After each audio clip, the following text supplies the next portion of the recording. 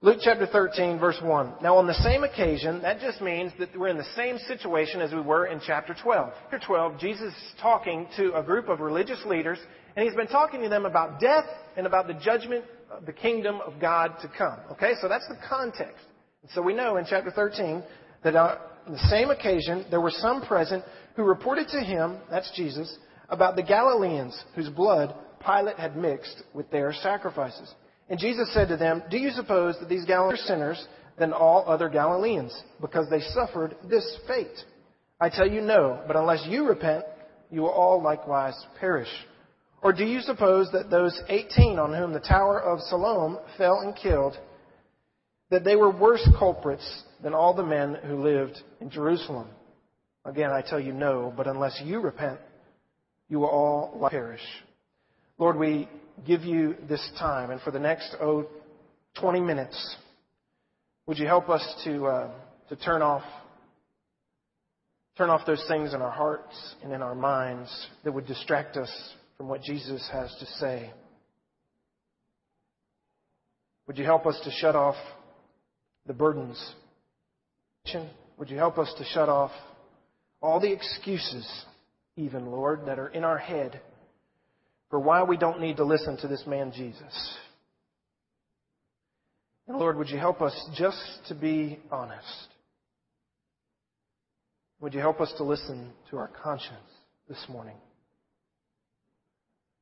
Father, that's all I can ask, to declare your word, that we would give you an honest chance to speak to the depths of our heart. Lord, would you do that this morning?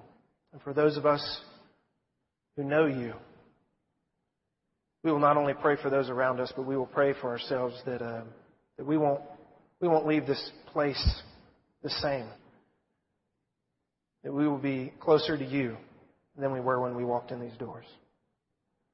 We pray this for the sake of your glory and for the sake of your fame. Amen. Amen. Well, here's the setup. Jesus is in a situation where he's teaching to these religious leaders. And there are those in the crowd. There are those bring up an issue. They bring up a situation. Really, it's a situation that historically we don't know a whole lot about. But here it is. They say to Jesus that there were some Galileans, Jewish Galileans. Apparently, these Galileans would come down a couple times a year. They would come to Jerusalem to offer sacrifices. And on one occasion, Pilate gets into their midst. Some theologians believe that he has Roman guards, Roman soldiers dressed in plain clothes with concealed weapons go into the crowd of Galileans who have entered Jerusalem to offer sacrifices, and that he has murdered some of these Galileans. And so that's the issue that arises here from these religious leaders, and they basically just lay it at his feet and they say, "Jesus, what do you think about this? I mean, look at this awful thing that has happened.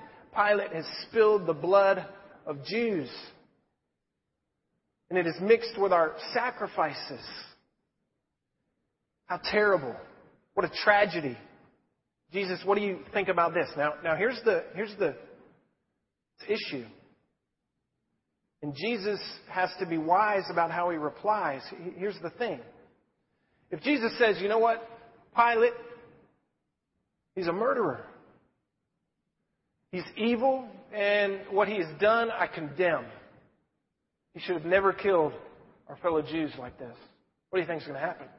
Well, that news is going to go his way to Jerusalem. It's going to get ahead of Jesus, and it's going to go and find its way to Pilate, to be sure. You see, these religious leaders, they're looking to incriminate Jesus. And so if Jesus says, "Yeah, Pilate's the bad guy," then they have reason to go before Pilate and say, "Pilate, listen, this guy is he's going to cause trouble. And you need to watch out for him. Listen to what he said about you." Or on the other hand, if Jesus says, "Well, you know what? Pilate did what he had to do. Whatever reason, he dismisses Pilate's sin. If for whatever reason he lets Pilate go as anything less than a murderer," they can say that he is against his fellow Jews. And he can then, the religious leaders can then go to their people and say, "Listen, he's not for us, he's against us." In his actions. His murderous actions. And so either way, Jesus is kind of in a spot. Says something about Pilate, he's in trouble with Rome. Says something about the Galileans, and he's in trouble with his own people. Either way, the religious leaders think they've got him. Jesus does something interesting. He raises the bar a little bit. And he says, you know what, I'm not going to talk to you. Instead, I want to talk to you about your sin. Now, we don't know from Luke's account of what these religious leaders said, their full motivation. We don't know their full heart. But let me tell you how we do know their full heart. We know their full heart. We know their motivation. We know their attitude Jesus gives. We look at verse 2 again. Verse 2, he says, and Jesus said to them, do you suppose? The idea is that they do suppose. The idea is that the way they've posed this situation is that they believe exactly that.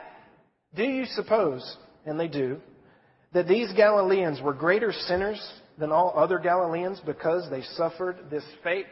They brought this case to Jesus and they said, listen, look at what happened to these guys. I mean, Jesus, you're talking about death and you're talking about judgment here. I mean, you want to talk about death and judgment. Look at how God has judged these Galileans who came down to offer sacrifice. And Pilate went in, sent his secret guys in there and killed them. I mean, that's terrible. That's tragedy. I wonder what those guys did wrong. You know, it's the old story of Job. Job loses everything, and his buddies come to him and say, Job, you need to confess your sin. I don't know what you did, but you did something to offend God, that He would bring down this wrath upon you, that this fate would befall you. It's the same idea.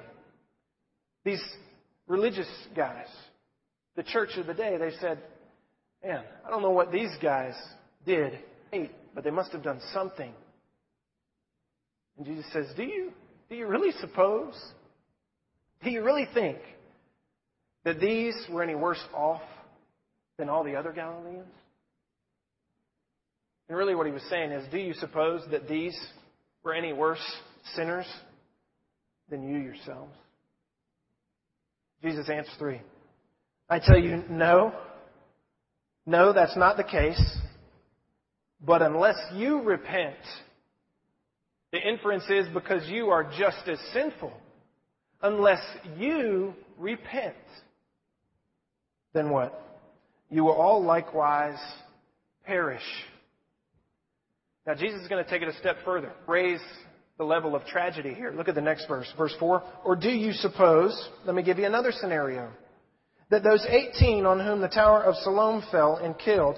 Now, he brings up another issue here that, again, historically we don't have a whole lot of information. This is the only account. But apparently there was a tower.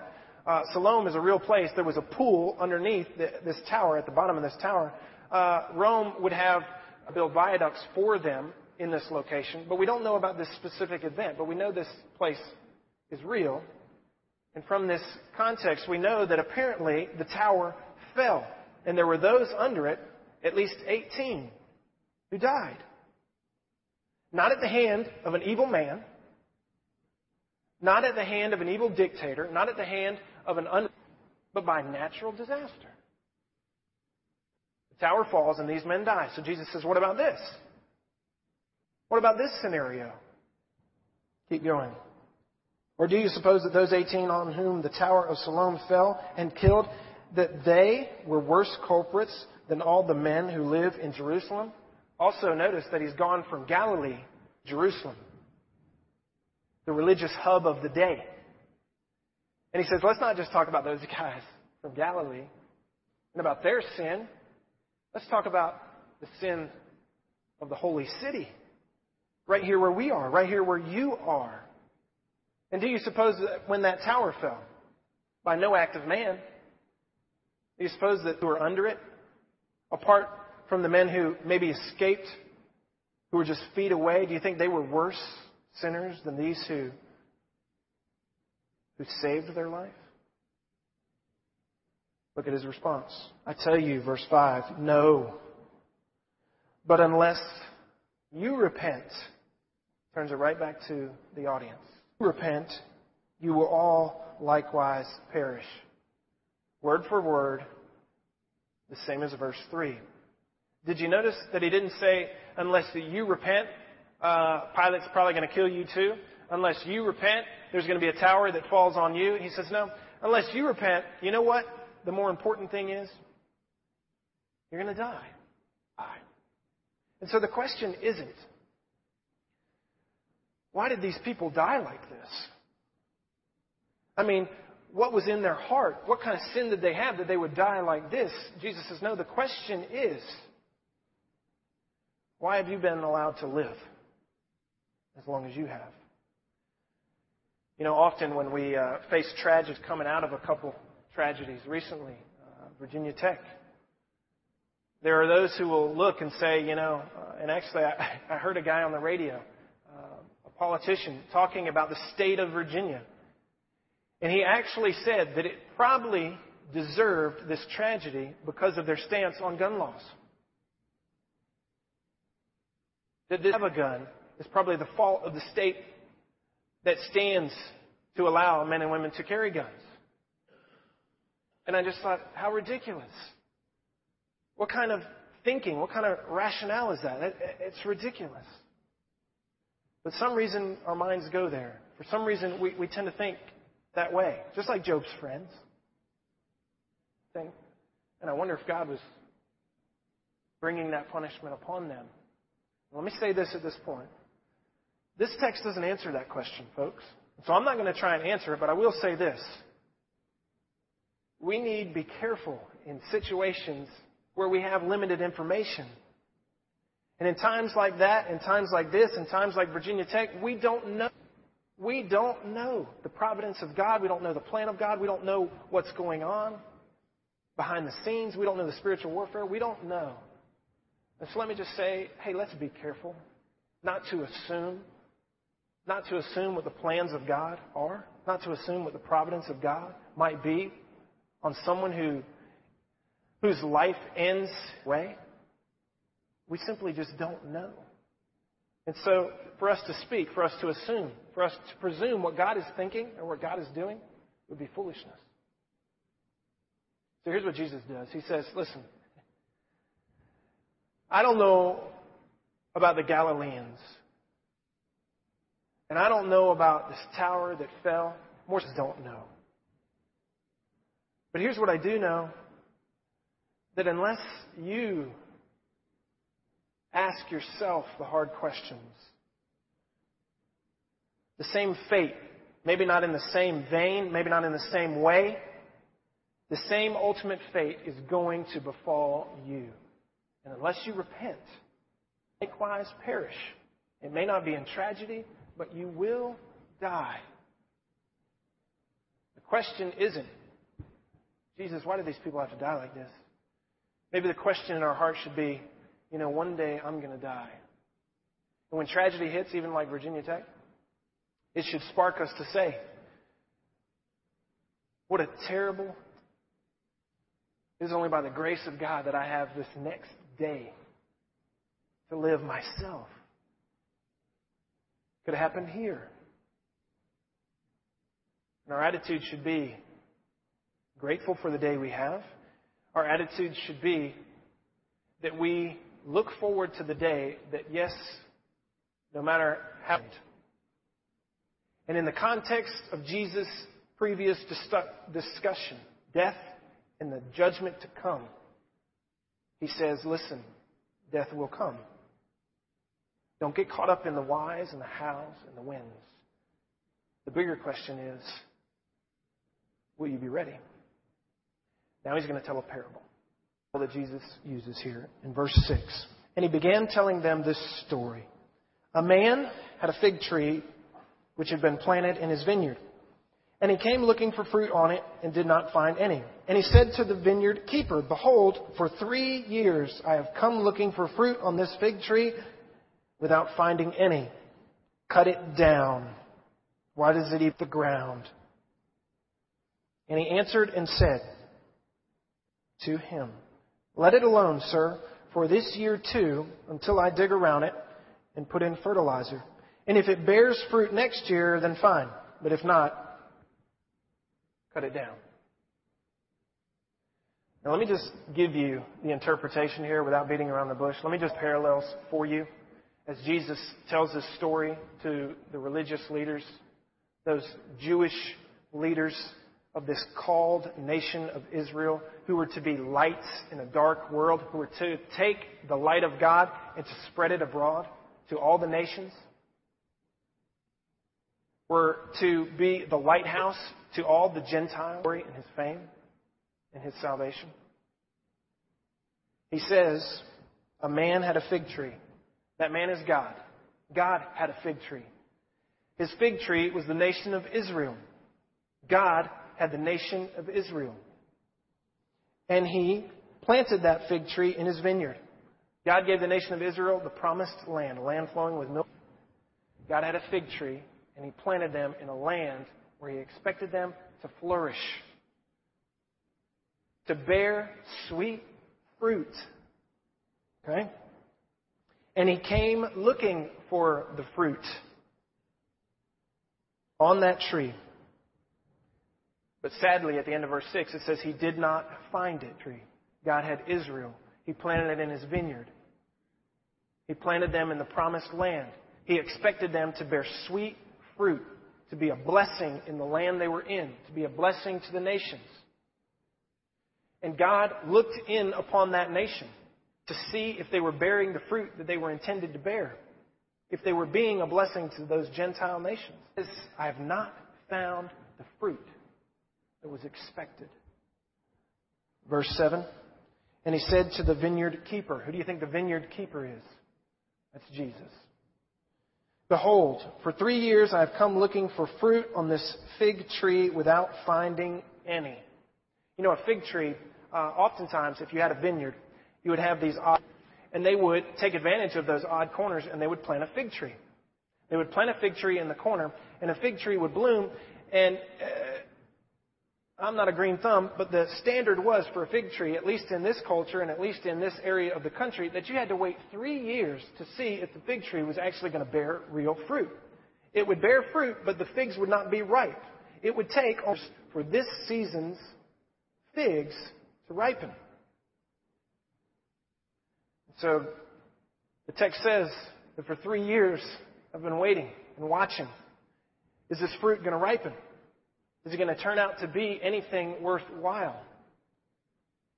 He says after 3 years, the time allotted for me to wait, the vineyard keeper, the farmer, if you will, to wait patiently. I mean, can you imagine planting a tree in your backyard and thinking, you know, it's going to be 3 years. I've planted an orange tree. It's going to be 3 years before I get one orange off of that. But I've got to maintain it. I've got to fertilize it. I've got to prune it. I've got to care for it. I've got to do all the things I've got to do. But it's going to be even up to 3 years before this thing bears fruit. After that 3rd year and the 4th year, all that fruit was to be offered to God. So it wasn't the 5th, it was the 5th year before the farmer, the vineyard keeper, could potentially even have any fruit. God has a fig tree. It's Israel. Planted it in the promised land. Expected fruit to come from it. That they would be a blessing to the nations. He says to the vineyard keeper, for 3 years we've been waiting, watching. Designated amount of time. We've given them plenty of time to bear fruit. Fruit of blessing. Have they done it? They haven't. So what do you do with a tree that does not bear fruit? You cut it down. You know, it's interesting. In Deuteronomy chapter 20, the nation of Israel had laws about trees they could cut down. And if there were a tree to bear fruit, they were not allowed to cut it down. But if it was barren, if it didn't bear fruit, they were free to cut it down. They were free to cut it down. Be patient. Wait. Take every opportunity. Watch for fruit. Watch for fruit. Watch for fruit. God says, I don't see any. How long was the ministry of Jesus on this earth? 3 years. God says, cut it down. To the nation of Israel, cut it down. Now it's interesting. Let me give you a little background on the whole book of Luke. Chapter 13 is sort of a turning point for the book. This is the place in this gospel which nation is set to the side. It's like this. If God had a football team, if there were first string and second string, and the first string quarterback failed to do his job, what eventually happens? You eventually take Michael Vick out, and you bring in the second string, and you put him in the game, and you say, you know what, you're going to sit on the bench because you're not doing your job. Second string guy. And I'm going to make you jealous with him, number one. And number two, I'm going to use him and he's going to be fruitful and we're going to win games. Historically, this is what God has done with the nation of Israel. Can I give you a quick lesson on where the nation of Israel is right now? When they rejected Jesus, and we're at that point in the Gospel of Luke, when they rejected Jesus as Messiah, God was patient and patient. Prophets, He sent prophets, He sent John the Baptist, He sent Jesus Himself. And when they finally, the last straw fell, they would not receive their king. He says, okay, we're going to take out the first string guy. We're going to set the nation of Israel to the side. He's not done with them. That story comes later. But He says we're going to call in a new player, the Gentile. I will make you jealous with a people who are not a people and a nation that is no nation. Sets the first string guy to the side. Says to the nation of Israel, you're benched. Brings in the church, the Gentiles. And now, as we live, we are in this parenthesis. This time where God has said that I will be patient. I will be long merciful before judgment comes. But one day, know. One day, know. That for those who bear no fruit of specifically repentance, as He's discussed in the earlier verses, then that tree will be cut down.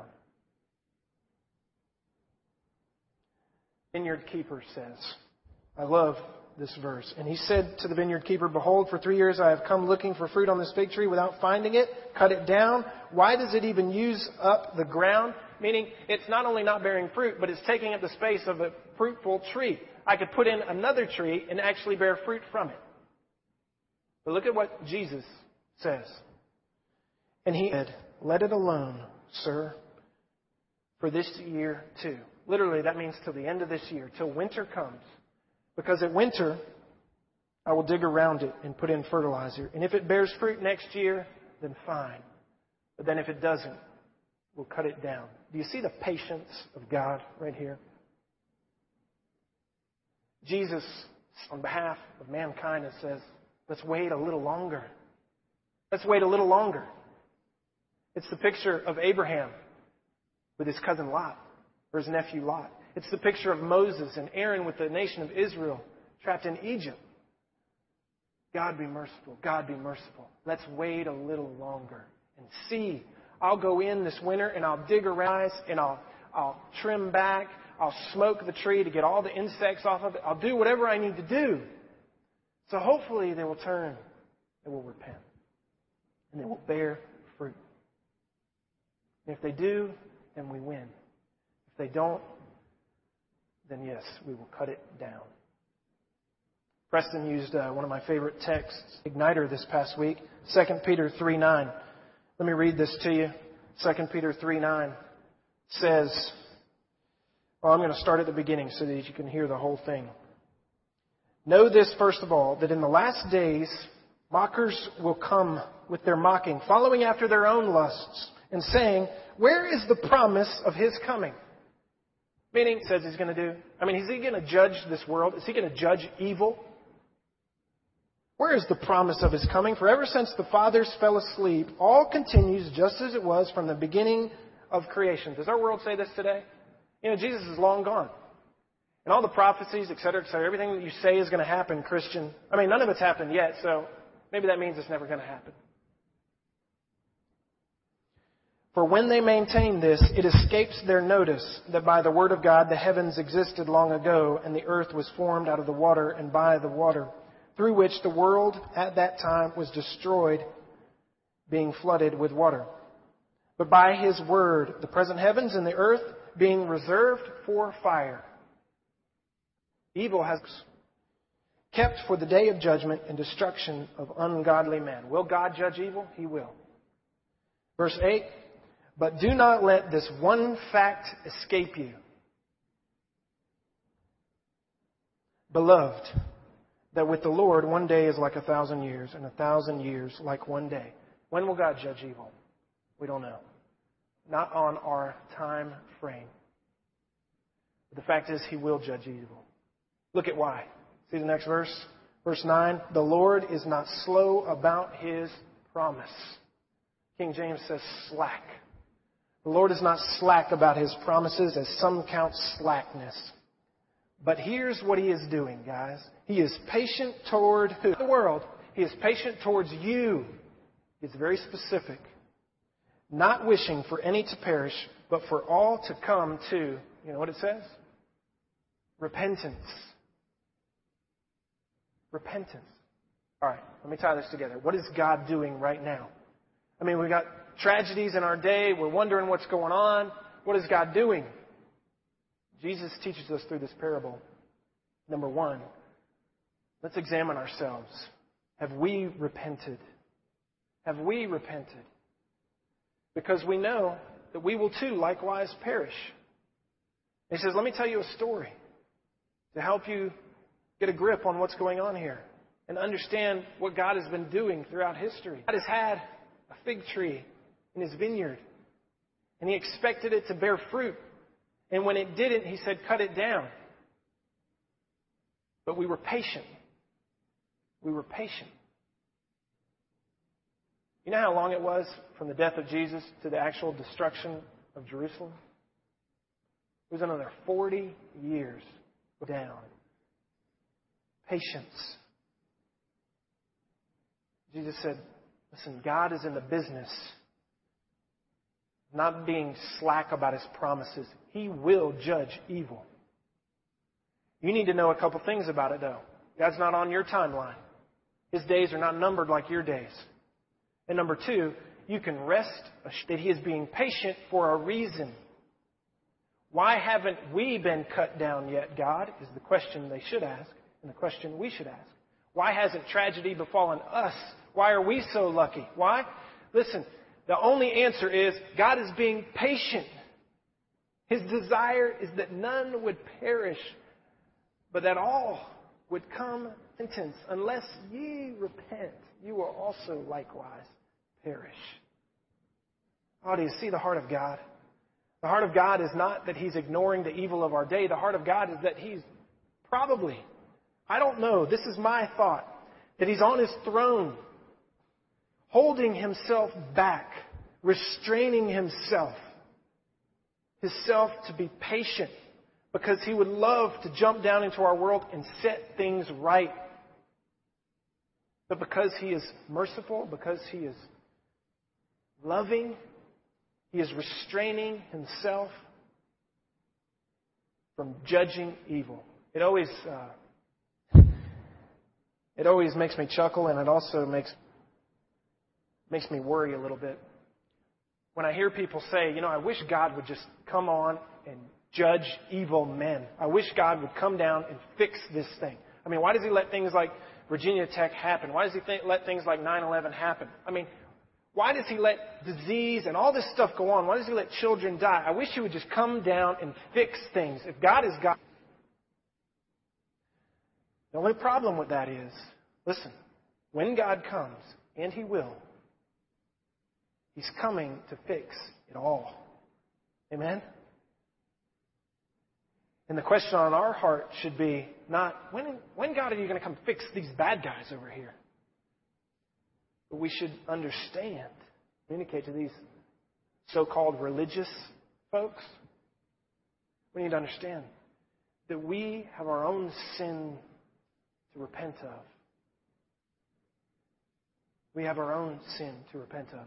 So be careful when you ask God to come and do what He's going to do one day in judgment. Because when He judges, He's going to judge it all.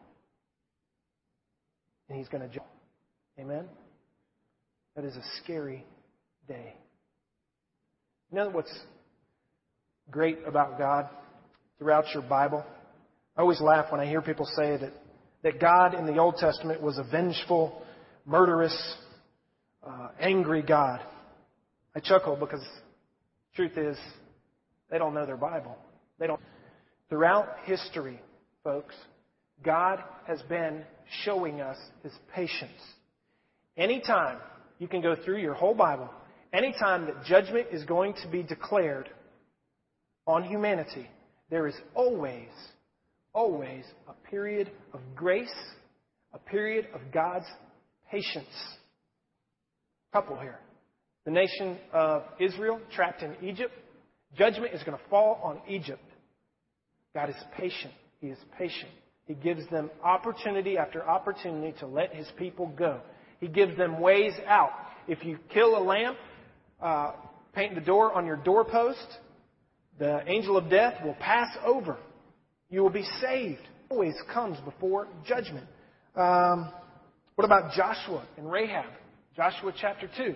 Before the nation of Israel goes in to take the promised land, they send in spies and they get out a Gentile woman. Mercy always comes before judgment. God is patient. What about Noah? You remember the story of Noah? To build that ark. A long time. Declaring, a flood is coming, a flood is coming, a flood is coming. Judgment is coming. Repent. Repent. The mercy of God. Incidentally, do you know who the oldest person, I'll give you a trivia question, oldest person to ever live was? Methuselah. Yeah, we get the old adage, he's old as Methuselah. Methuselah lived to 969, I think.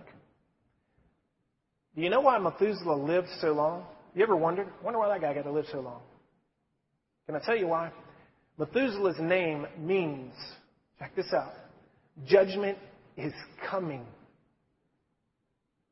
He who was said, walked with God to such a degree that God called him straight up to heaven. He didn't even die. Named his son at the instruction of God, judgment is coming. By God's mercy, his father was removed before judgment. And before judgment comes, you say, what judgment? What judgment? Do you know who Methuselah's only grandson was? Anybody? Noah. What judgment is coming? The flood. Judgment is coming. So Methuselah is walking around here for 969 years. Why does this guy get to live so long? The patience and mercy of God. Hey, judgment is coming, world. As long as Methuselah is walking around, hey, judgment is coming. Did you know? And I'm going to live a long time just so that you all get the message, just so that you understand how patient God is being towards you, that none would perish, but that all might come to repentance. If my people, it was said of Israel, who are called by my name, if they would only humble themselves, turn from the... God was always willing. Last two verses of the Old Testament. I am going to send you Elijah the prophet before the coming of the great and terrible day of the Lord. The last word of God between Old and New Testament is, I'm going to send you another guy to warn you before the great and terrible day of judgment comes. Mercy. God is good. You get to the New Testament, you run into guys like John the Baptist, who said, repent, the kingdom of heaven is at hand. Yet Jesus, repent, the kingdom of heaven is at hand. You get the 12 disciples, the apostles, repent, the kingdom of heaven is at hand. You get the church age living, in which our job is to declare to this world, judgment is coming, repent. We don't know the day, and we don't know how, but rest assured, God is not slack about His promises. He will judge man.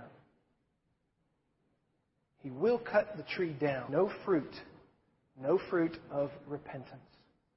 The tree will be cut down. Let me close here. Let me give you a little poem from the late, great prophet, theologian, Johnny Cash.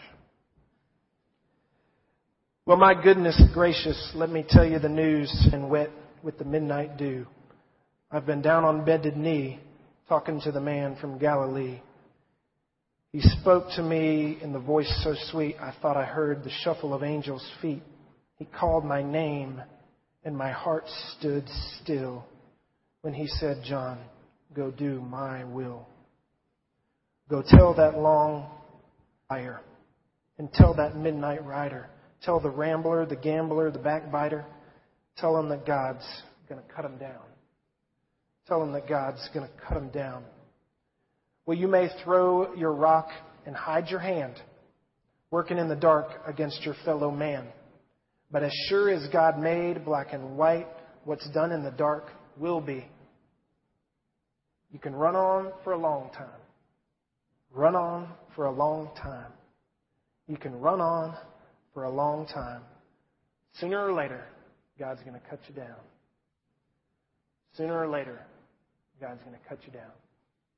I wonder where Johnny got that verse. Let's pray. God, you are too good to us. And the story of history is the story of your patience. The story of history is the story of your kindness and your tolerance. The story of history is that you are a good and holy and yet just God. And Lord, there are those of us who are running on. And we look at those who fall around us and we philosophize about why their fate came. But at the end of the day and at the end of our life, only one thing will be, I wonder if I'm ready. Father, I pray, as Paul prayed, that we would not take lightly the great riches of our God's kindness and tolerance, as if we didn't understand that the kindness of God was meant for us to repent.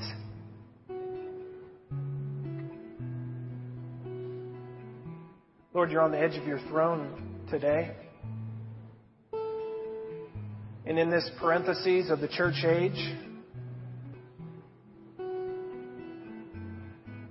we declare that all men repent.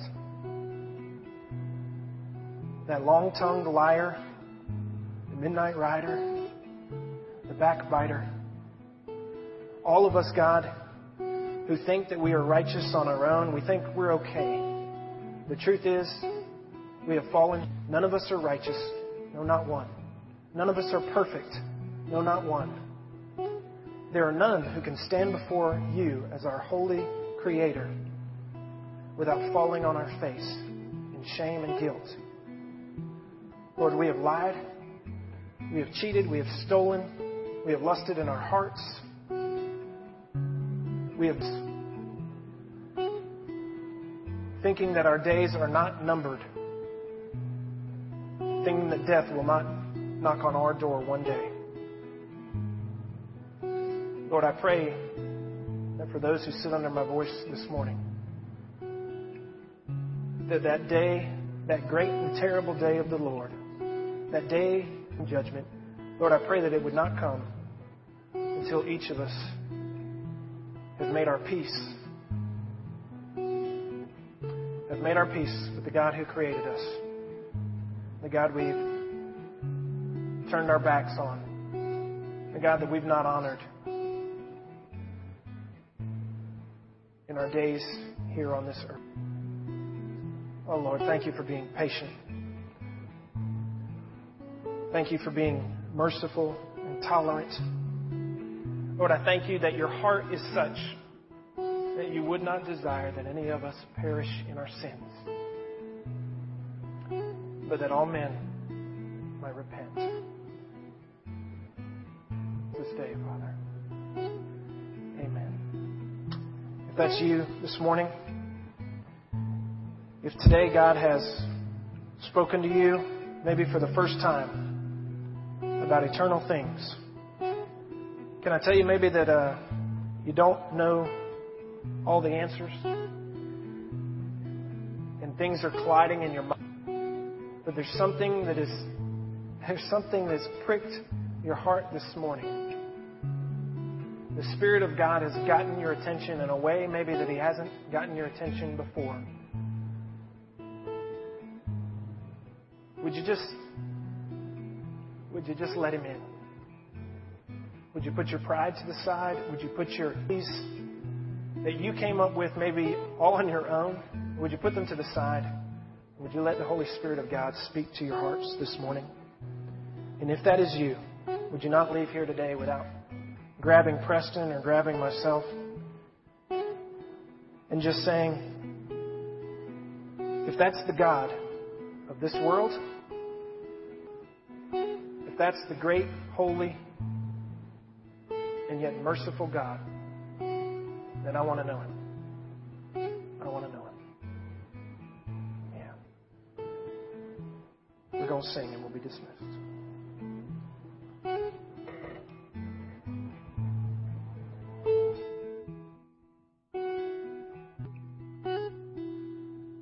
How deep the Father's love for us, how vast beyond all measure, that He should give His only Son to make a wretch His treasure. Take the pain of searing loss, the Father turns His face away, as wounds which mar the chosen one bring many sons to glory.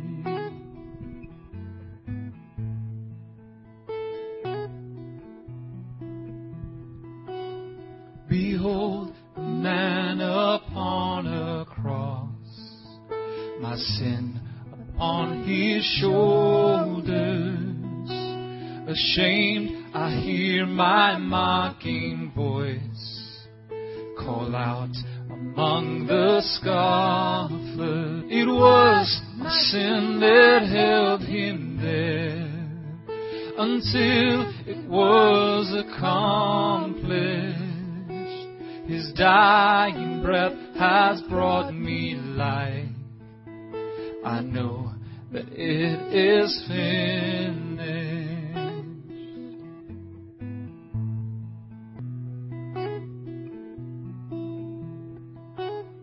I will not boast in anything, no gifts, no power, no wisdom.